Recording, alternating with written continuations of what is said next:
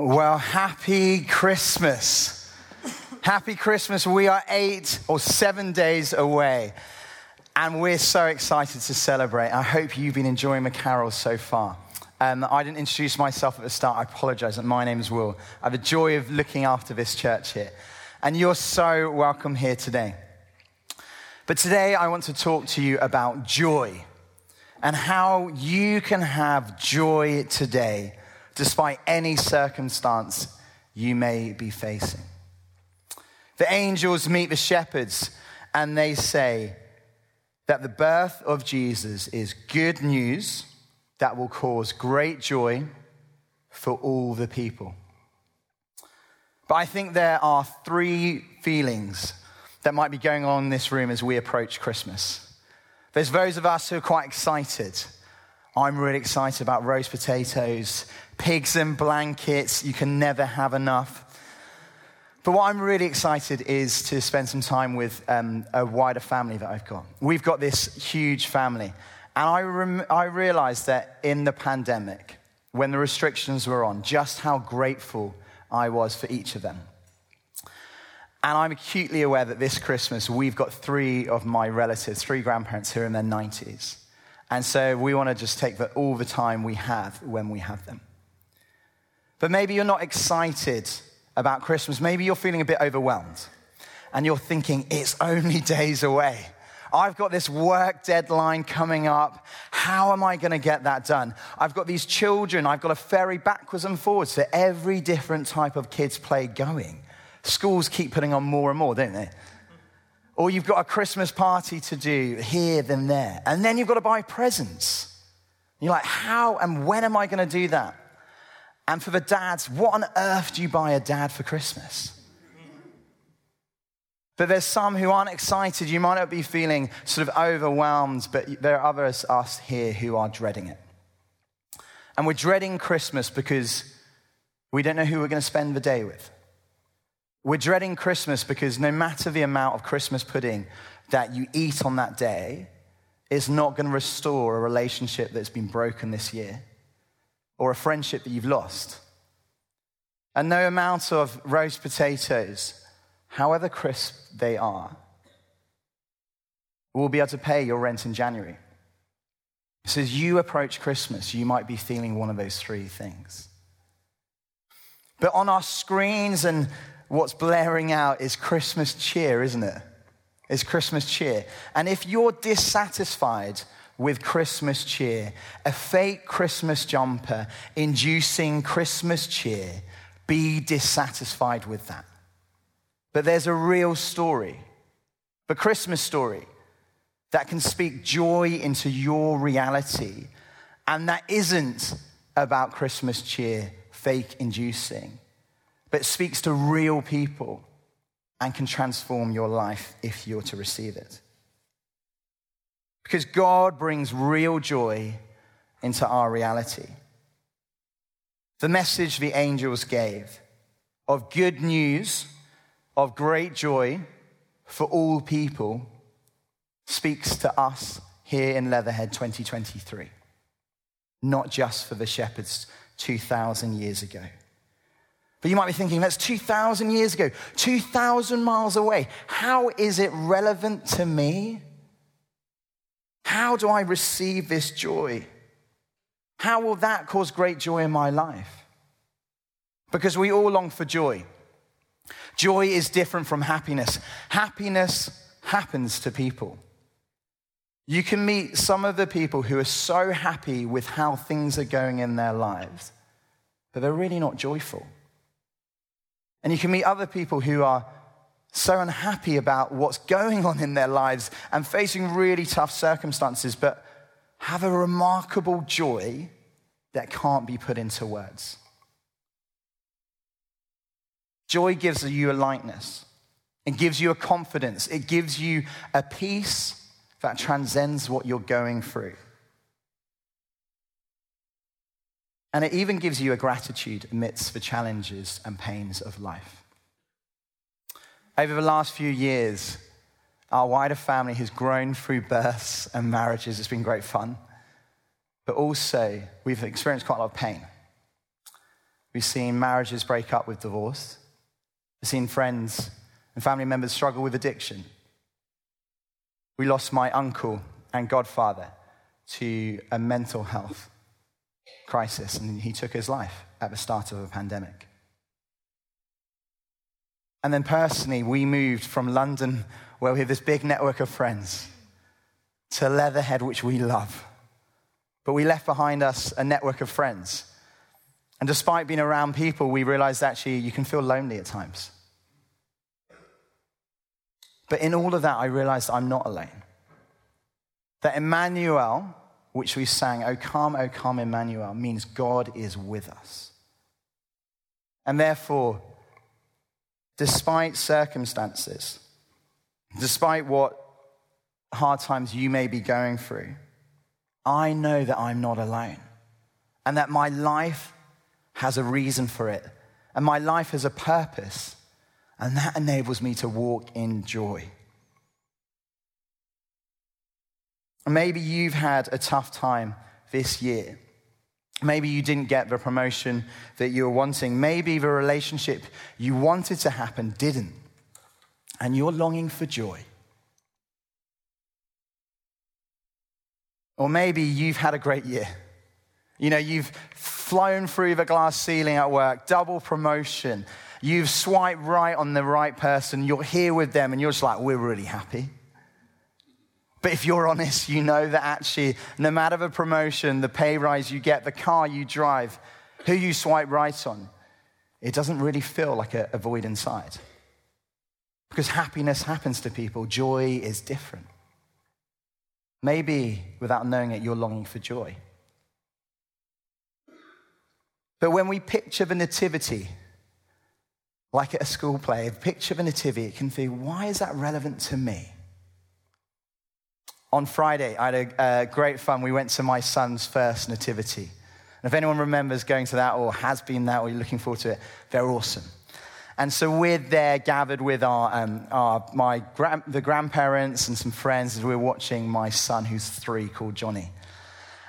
And it was so much fun. Like, it is chaos nativities. You have angels screeching. They're meant to be saying, like, good news, great joy. They're, like, crying their eyes out. You have people who just abandon their posts. So, like, Joseph hitting baby Jesus on his knees, throwing it away. And I've got to say, I'm proud of my son. He had a big part. And now I didn't want him to have favours because he's like the vicar's kid. But I was expecting quite a good part. So, you know, you're thinking a shepherd, a wise man, not Mary and Joseph, but a shepherd, wise man, that would do. Maybe the star who can, like, finish it off. No, my son had the best part. He was the second cow. And I tell you what, he absolutely nailed it. The first cow took off his clothes halfway through, so he actually got promoted to first cow, got given the first cow's line. But he nailed it. But you could be thinking, what on earth is this chaotic thing got to do with me? Or don't they look so innocent and so pure and holy, these little kids, they're singing? But my life doesn't look like that. I'm not holy and pure. But what I love about Jesus is that the first nativity and today he attracts people who don't have their lives together, that who wouldn't be described as holy, but those who are longing for joy. You think of Mary, so vulnerable, probably exhausted from traveling over 70 miles, being pregnant, confused about how she was bringing a baby into this world who was going to save people from their sins. Confused and probably wondering how everyone was thinking about her because she was going to be born, this little one, out of wedlock. In a culture that would definitely have a thing to say about that, and also about her.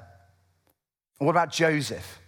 A young guy in a shed with his fiancée, having someone else's baby, and trying to rack his head about how is this great news of great joy? Or the shepherds, who are there just minding their business on the fields one night. Angels come, they're freaked out. They say, do not be afraid. Good news of great joy. And they're probably thinking, why have you come to us? We're like the outsiders. We're the people who people shun from us, the smelly shepherds. But to us, you've come to reveal yourself too.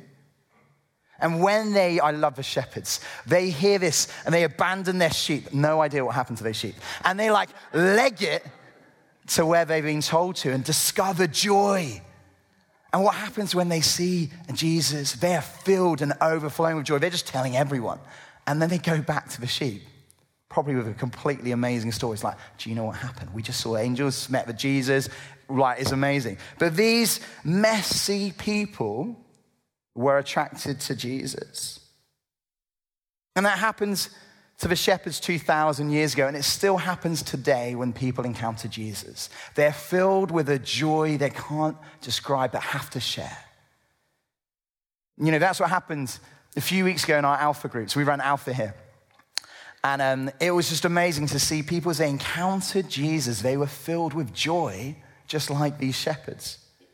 And Alpha, if you're wanting to know, is a place for the agnostic, for the atheist, for the non-churchgoer, the doubter, the abandoner, who's there and's like, I've got big questions of life, and no pub conversation can sort it out. And so you're invited into a place like this. And there's great food. There's a talk where we say what we think on things, and then in discussion group where you can say whatever you think, and anything goes. And recently in one of the groups I was running, there's a guy called Ian. And Ian rocks up and drives in, beautiful Porsche, parks outside, comes in, looking sort of as sharp as ever. And he's in marketing in London and seeming to be nailing it on the outside. The first few weeks, he is so rude about everything and says whatever he thinks, he's so anti it. And I'm like, that's great. It's so good you're here. And then Ian, over those few weeks, started to share a bit about his story. He shared about how he struggled with addiction. And then he shared about how his parents' divorce had really affected him as a teenager. And that he actually hadn't spoken to his dad in over 2 decades. And then Ian completely changed. Ian heard the story about why Jesus came, why he died. And he was filled with tears. And he goes, did he do that for me? Thank you. And I had the joy of praying with Ian as he gave his life to the Lord and was filled with this joy that is unspeakable. But I love that this joy wasn't just a feeling or an emotion in a moment. It changed Ian for the better in many ways. Ian, over the next year, then moved back to where he was from in Scotland. He got back in touch with his dad and his stepmom, which he had so much resentment for. And his stepmom was dying of cancer. And actually, he then nursed his stepmom till the day she died. Ian was filled with this joy as he encountered Jesus that transformed his life. And he's able to carry that joy wherever he goes. Because Jesus gives life. There's a passage in the Bible in Acts chapter 2, verse 28 says this.